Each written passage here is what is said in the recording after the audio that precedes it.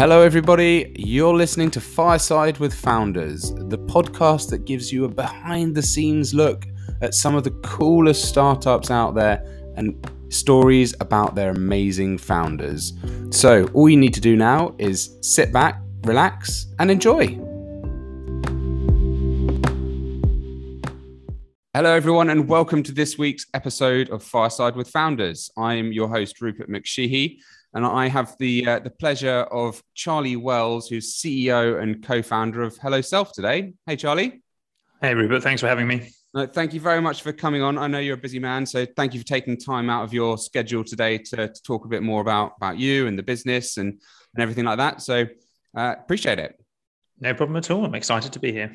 Good. Well, look, we'll get to that stuff later, but the first bit, as I mentioned to you, is that we do a quick fire round, some simple sort of yes or no answers. So let's see where we go. Ready, hit me. Good. Okay. First question number one, very important, this one. Cats or dogs? Dogs.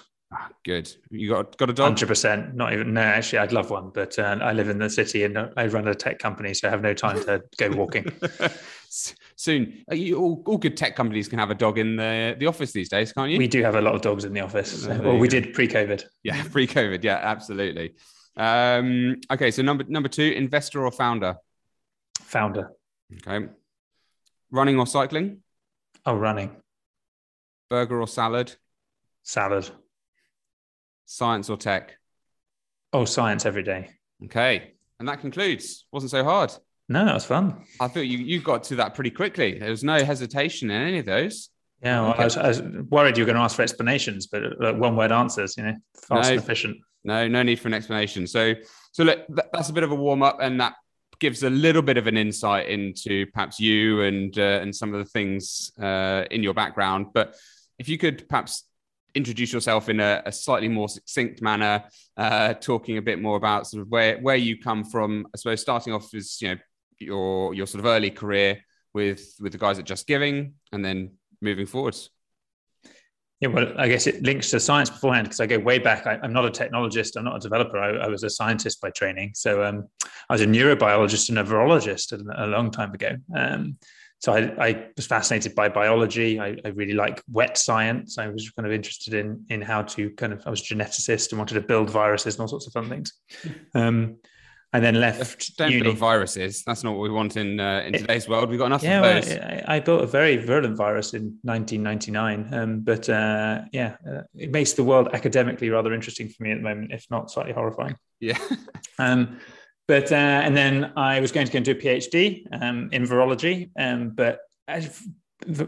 Building viruses is quite lonely, right? You sit in a lab and it's sort of airtight and all sorts of things. And so I didn't actually love the work. I was intellectually interested in it, but didn't love the day-to-day of it.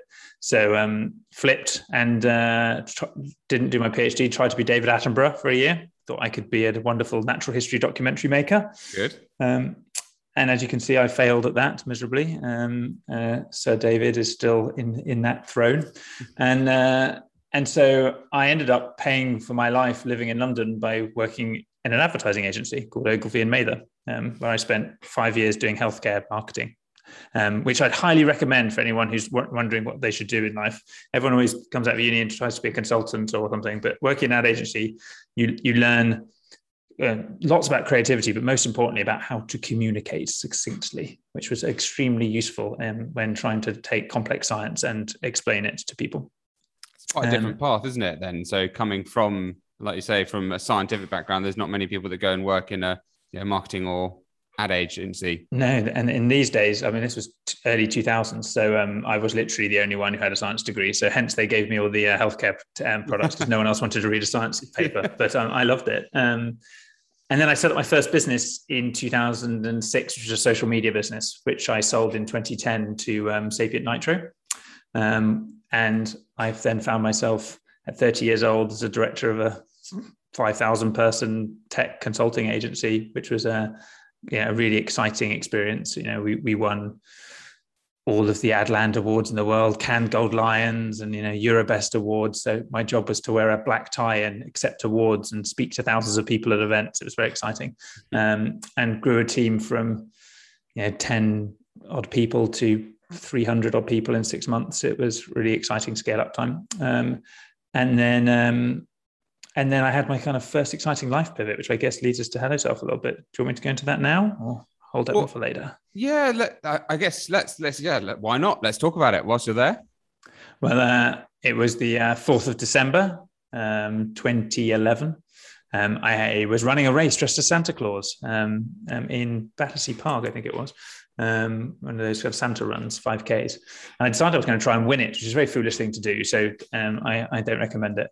And the next thing I know, I'd finished the race and I had a category 5 brain hemorrhage. I kind of collapsed, fell into a coma.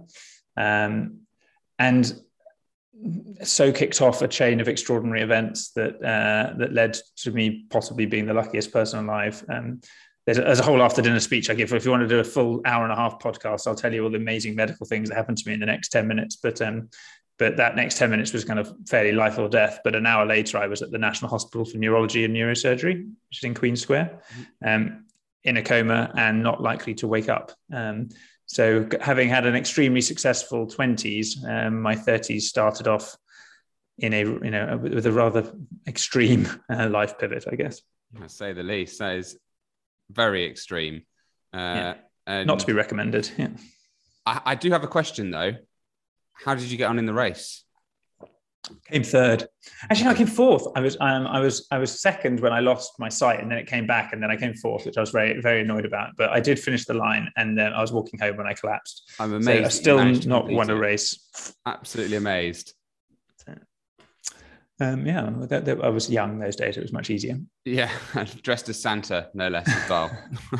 Yeah, I'd actually just finished Movember, right? So I'd just done another charity fundraiser. So I had a huge moustache as well, which was another kind of word of warning, because when you kind of obviously collapse and you're in the hospital, for the next couple of months, I had this enormous kind of handlebar moustache in the hospital, which made me look massively ridiculous while lying in a bed. So I'd imagine they were slightly confused as you sort of came in with this huge handlebar moustache dressed as Father Christmas. They were, oh God, not another one.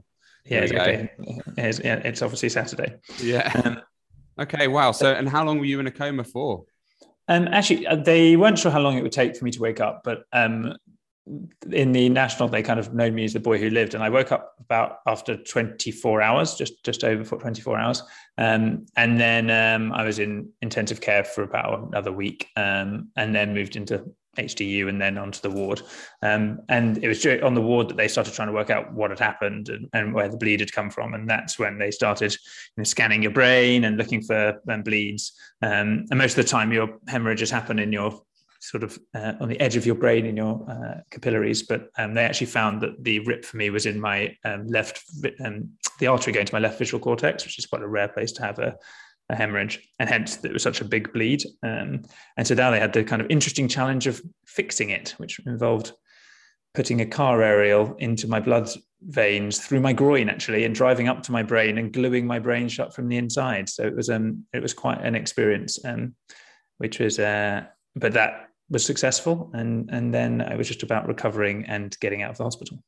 Wow. And you lived to tell the tale. So that obviously is quite a life-changing event in anyone's book, ultimately. So what did that spark for you then to then sort of lead further into your life, having had all of the success you'd had in your 20s to now going into your 30s, having this huge event? Where does it go from here?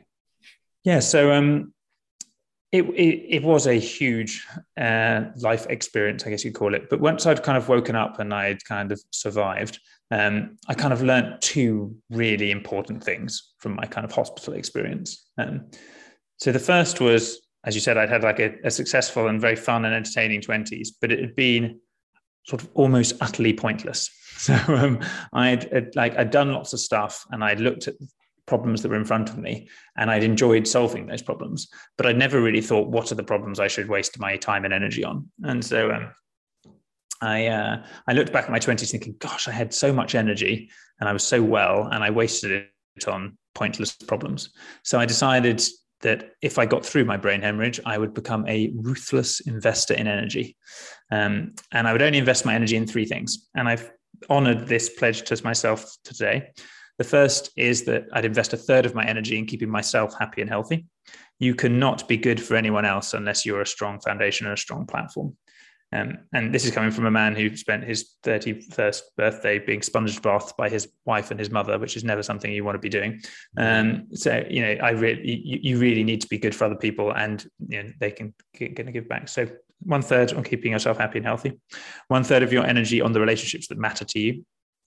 And so I used to be a kind of social butterfly. I had loads and loads and loads of people that I knew, but I probably ignored the people that I counted as close friends more than I should. So I spend more energy trying to keep in touch with the people I love. And then 1/3 of my energy doing something world changing. So fun got cut. So I'm probably not the most fun person anymore, but I'm pretty focused on impact and scale of impact, and how can we change the lives of tens of millions of people, which is how I defined a world-changing organization. Okay. And so I'm pretty kind of ruthless on that energy and focus. So that's the first thing I learned. And the second thing I learned was, I call it the power of 1%. So the doctors stopped me dying, right? They glued up my brain and did all sorts of amazing, wonderful things. But they then say, congratulations, you're not dead. And they send you out of hospital and they tell you how to sign onto the dole and all those other things. And I left hospital at 8.5 stone, unable to see. I could walk about 5 or 6 meters. I was not in a great, and I'm 6'1", by the way. So I should not have been 8.5 stone. Yeah. And so, I wasn't the greatest specimen of mankind. And so, and they're delighted because you're not dead, and then all of your family are delighted because you're not dead, and you're like, oh, this is dreadful. Like, what's the rest of my life going to be like?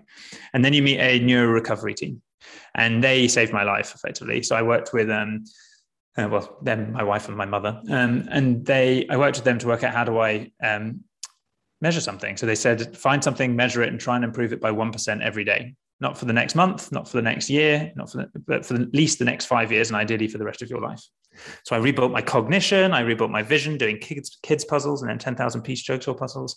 I rebuilt my mobility. I kind of walked across the room and then started jogging again, then ran marathons, then ran ultra marathons, then ran 100-kilometer marathons, ultra marathons. And I suddenly realized that if we put our mind to it, we can be whoever we want to be. If we commit to trying to be 1% better at something, you can become extraordinary at anything.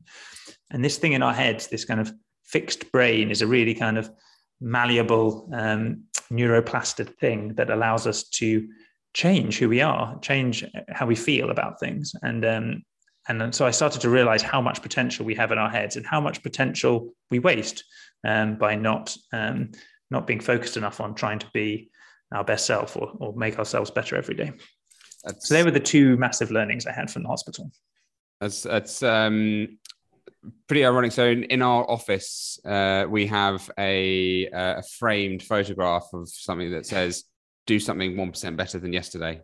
And I genuinely believe that it's just those incremental, slight sort of changes of bettering oneself that can make all the difference, and taking those sort of baby steps. So it's really interesting to hear that from people in neuroscience are sort of taking that approach to say, actually, that's how you can actually achieve things. Yeah, and it's just super important for sort of every founder and startup world is, what are you trying to optimize every day while at the same time trying to make leaps? And so you'll only make the leaps if you get into the rhythm of 1% gains every day. It's very difficult to make leaps when you're not in that kind of improvement mindset. Absolutely. I think if you look at some of the top athletes, it's all about marginal gains for those guys. Talk about runners, cyclists, and even things like the materials that their shirts are made from, etc. It's just those small things that can make the difference. So the small stuff. Absolutely. And so obviously, so then you're going through this recovery, and where does that lead you? How long does it take? And when do you sort of get out of this?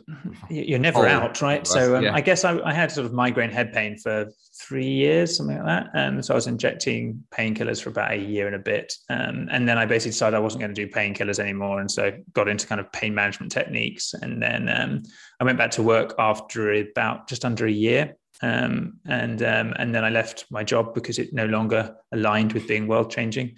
And I was going to start this business. But it's very different then. It was kind of a neuropsychometrics business that was trying to help people measure themselves. But I was really ill. And my advice to any founder who's thinking about it out there is, make sure you have the energy in yourself to start a business, because it's hard. And so I decided I didn't have the energy then. I was still not that well. And I was lucky and blessed enough to meet, well, she's now Dame Zareen, I should probably call her, but there was Zareen and Anne-Marie, who are the founders of Just Giving. And they very kindly invited me to come and join their management team to be their CMO, which was a big risk by them, really. If you're looking back at it, I wasn't, on paper, I probably wasn't the most obvious candidate. But it was amazing. It was an equally sort of life-changing experience for me. It taught me all about how to run a for-profit, for-good business. Like, I'd always kind of thought that businesses made money doing something and then could do some pro bono work for the good on the side. Whereas the idea of putting good at the core of everything you do and the mission before sort of money, and the money kind of serving the mission, was really new to me. I learned lots about B Corps. I learned about creating interesting kind of cultures.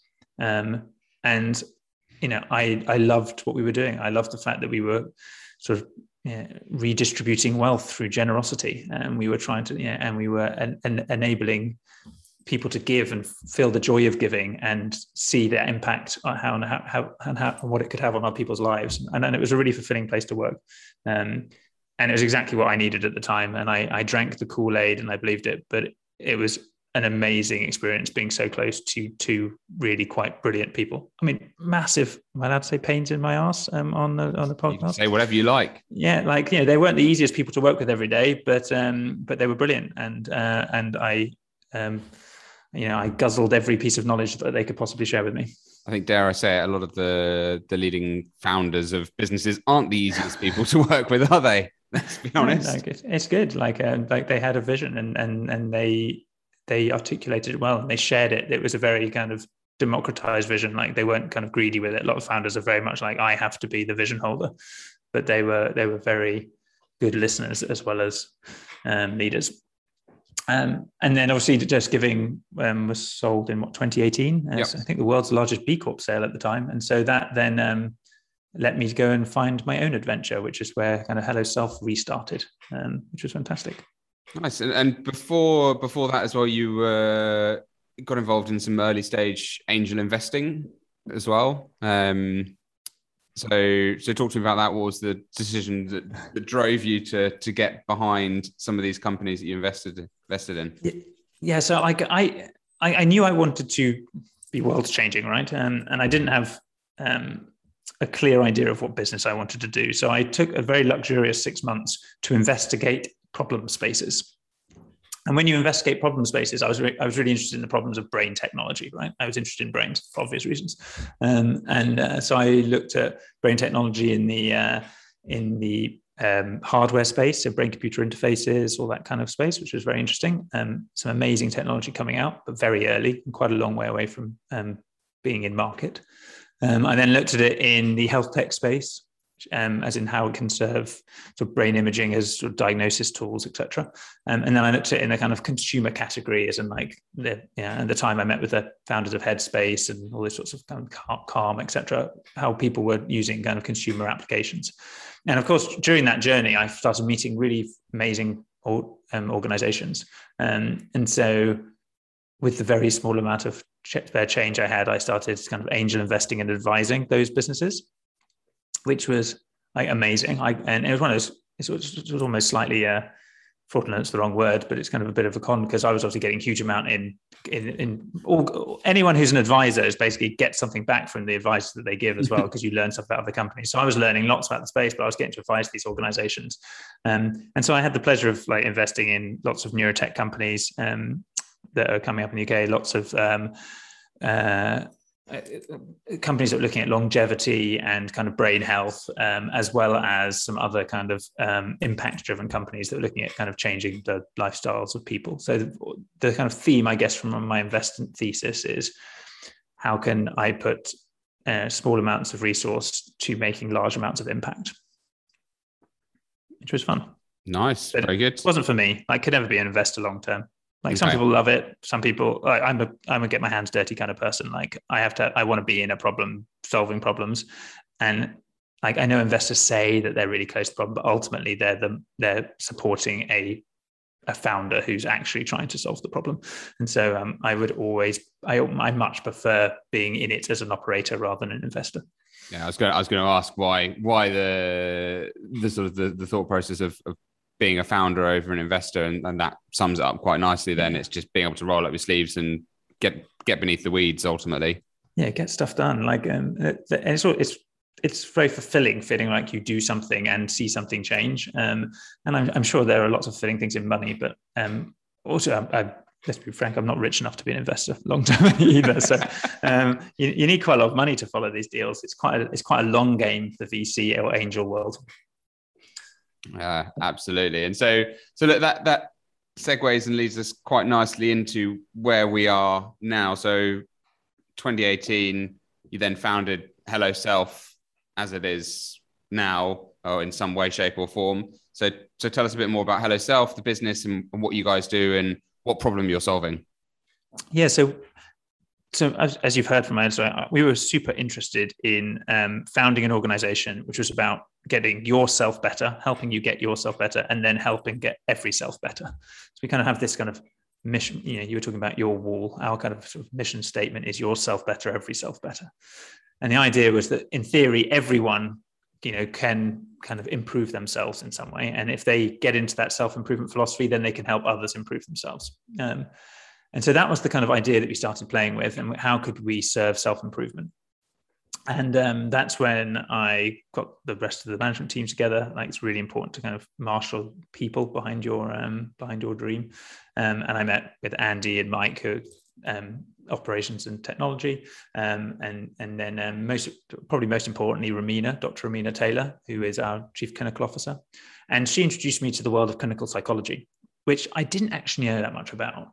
But in it, I stumbled across a fascinating model that was really rounded. It really kind of explores all aspects of sort of self and psychology, and so we decided that we could start focusing on a kind of how can we use a clinical psychology model to help people be their best selves more often. And so, we were, at the time, no one thought you could really create a business in sort of mental health or self-improvement. It was a kind of very sort of untrendy space. And so we assumed that we could spend forever dreaming about what the future could be. So we actually came up with a really pretentious 15-year strategy, which wow.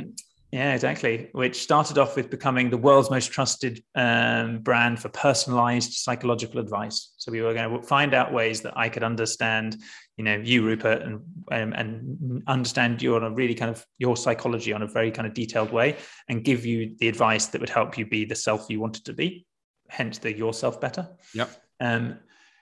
And so hence we looked at sort of therapy as a service, kind of life coaching, sports psychology as a kind of coaching model. And we realized that all of these models are basically clinical psychology models. Like it doesn't matter whether you're ill and want to get better, or whether you're doing really well and want to excel. Like, we can apply the same psychological principles to people. So we thought, okay, great. We'll create a product that allows us to connect psychologists and people in a synchronous and asynchronous way, and give people the advice they need in the most efficient and effective way. So we're all about high service and high outcome. That was what we were all about. The second phase of our strategy was to change psychology, right? We wanted to change psychology into a data science. Psychology is amazing. It's fascinating, but it's a young science and it's really difficult to measure. But we've got this explosion of data coming out from everything from biometrics to brain imaging that's becoming so much more accessible. And so, self is a really complicated sort of pattern recognition data science problem. And so we were like, let's change psychology into the science of self, which is what we call it. And then we were going to use that science of self to generate effectively AI-driven self-improvement advice. So we call it the AI Life Coach. It's called Project Happy, the HelloSelf AI psychology engine. And then we can use that platform to both improve therapy with the therapists, to try and give them kind of helps and prompts, but also to keep people well or prevent people getting unwell in the first place. And then last but not least, in the super future, and this is where we get into the dreamer state, we believe we're 15 years away from a world of brain-computer interfaces, where you and I, Rupert, won't need a Zoom call to do our podcast. We can just plug our brains straight into the internet and think to each other. And in that world, I mean, it's terrifying and exciting in equal measure. But it's kind of interesting for two questions. Like the first big question of once you've plugged yourself in and you're downloading stuff to your head, who am I becomes a really interesting question that has a lot more meaning. And secondly, and possibly even more interestingly, like who decides who I am is an interesting point. So, and so in that super future, we don't believe that yourself should be nudged or influenced by a brain-based app platform, which is ad funded by insert large names tech company here. Yeah. And we don't believe that world should be decided by governments necessarily. We happen to live in a very potentially liberal democracy. But if you look around the world, you don't necessarily want all governments to decide who their people are psychologically. And so really, we believe that you should decide who you are. We think you should design yourself. And that should be affected by the society and the community with which you live and with which you exist. So there are obviously some limits to that. And so in that future, you will give this service your secrets. You'll explain all your hopes and dreams to this service. You'll give it some money. You'll give it a lot of trust. And in exchange, it will give you advice. It will give you some advice on how you can become the person you want to become.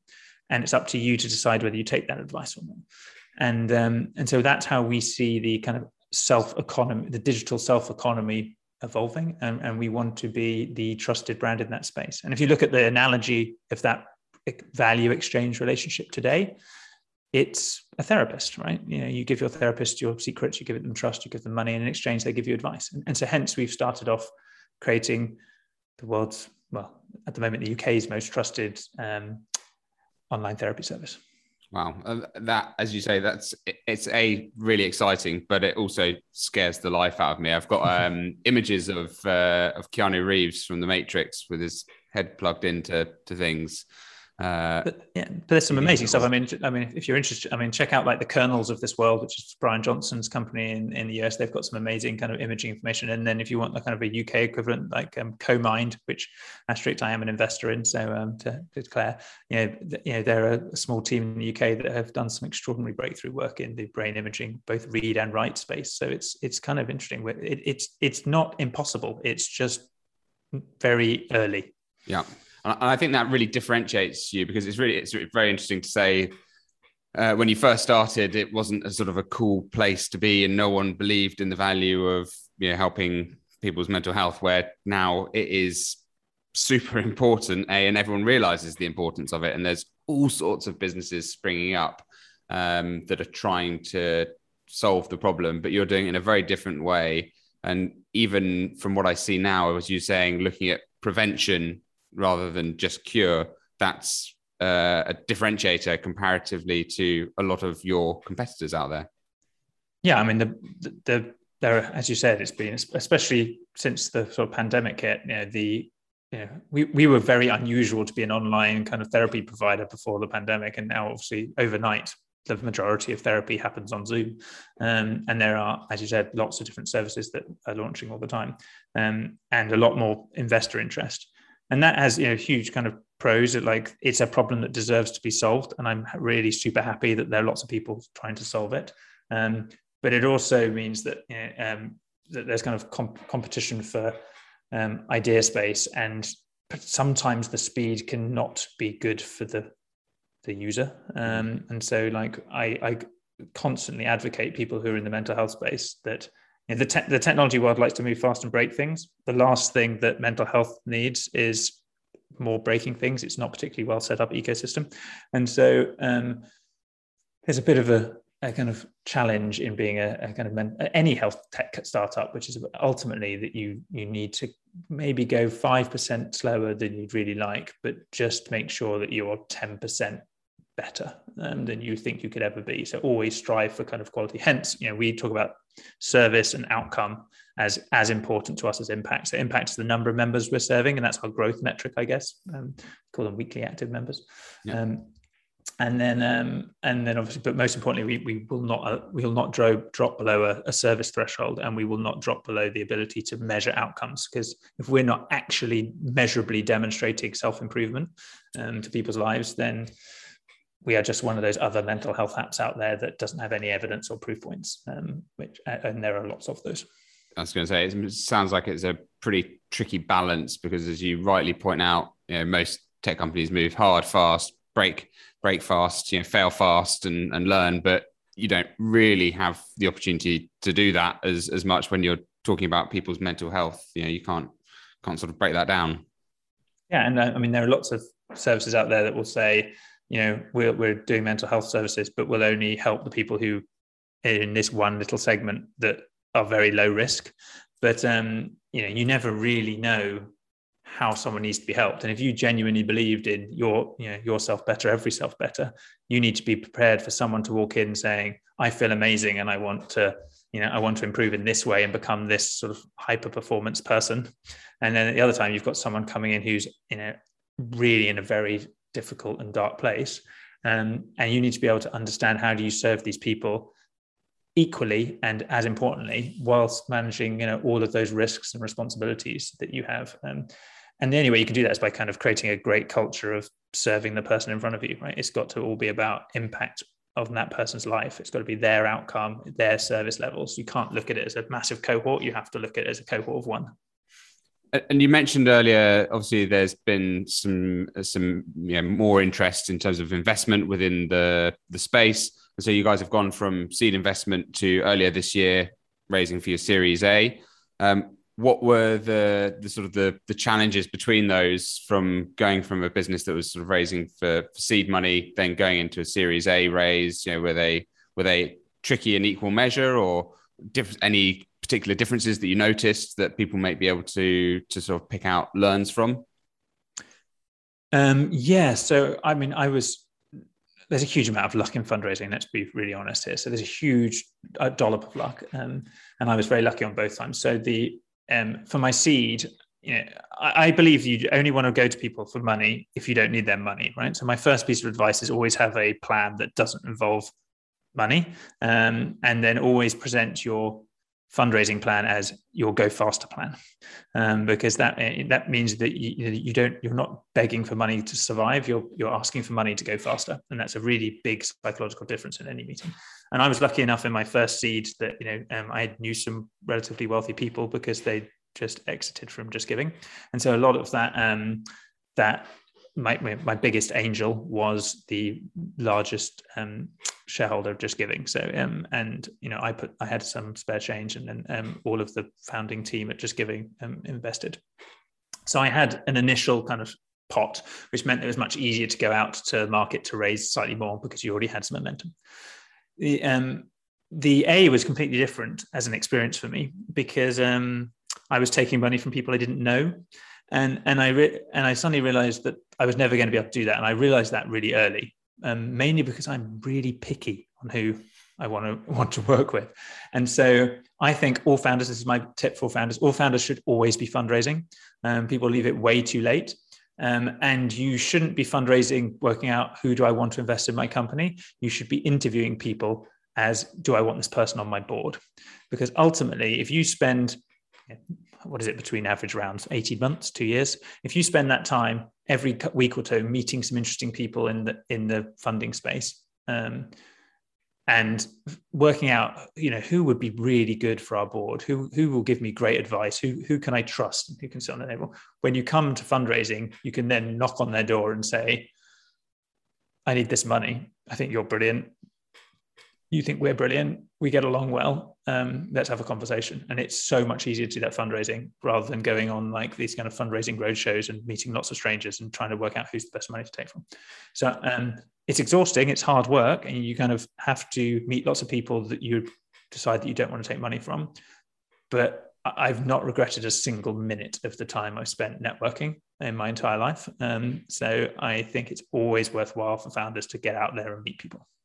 Absolutely. I think that's one of the biggest learns that I've come to hear over the course of doing this podcast, whereby most people will say you've just got to knock on a lot of doors when you're fundraising and speak to a lot of people. And I think that's a really interesting way of putting it, saying who do I want on my board as opposed to who do I want to invest, looking at them as real members of the team.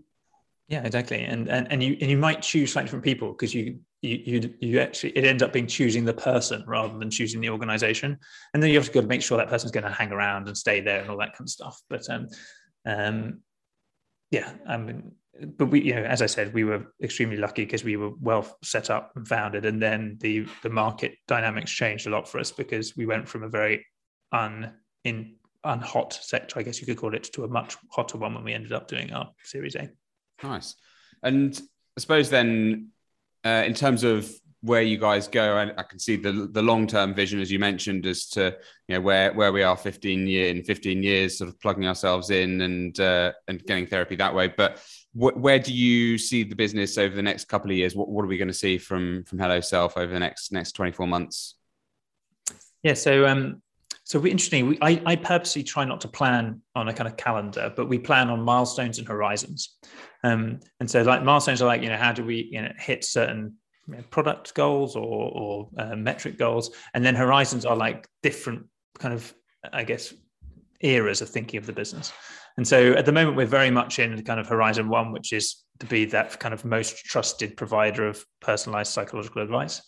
And, you will see a lot more us serving a lot more members on the kind of treatment side in the UK. So we're doing a lot more with sort of medical referrers, insurers, employers, as well as direct to consumer. So we've got a B2C and a B2B2C kind of model, and that seems to be going very well for us. And so we're going to see a lot more growth on that front, and we'll also see a lot more on us from the kind of coaching front and the kind of ongoing kind of self-improvement and self-maintenance front. So we're kind of launching more kind of services that are more ongoing post-treatment and post-coaching.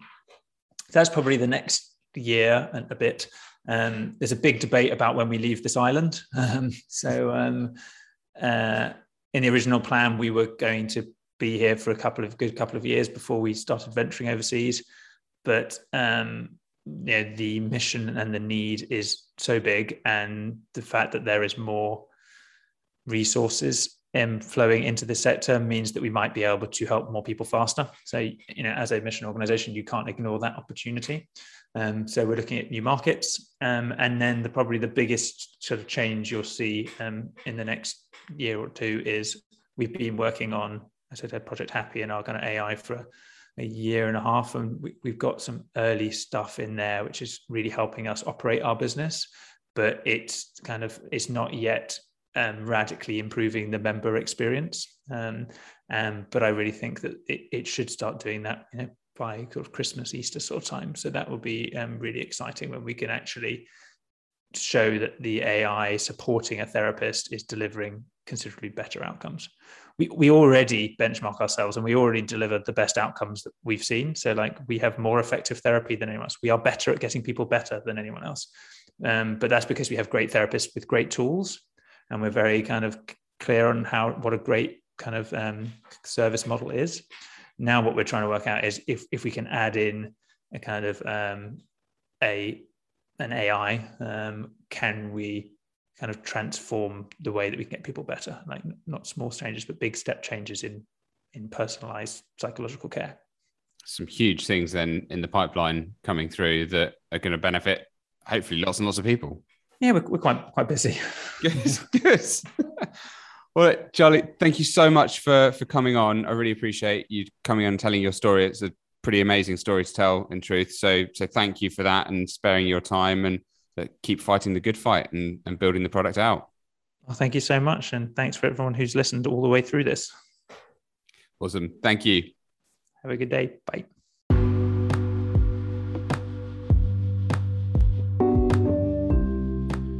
huge thank you for Charlie for coming on and sharing what I see as an amazingly inspirational story from his journey into being a founder, and also talking a bit more about what the future of mental health care might look like. Really, really amazing stuff. Next time, I'm delighted to be joined in what will be a fireside with founders first, not one, but two founders. So co-founders of Duolo, Dan Robbins and Nick Russell. I hope you can join us then.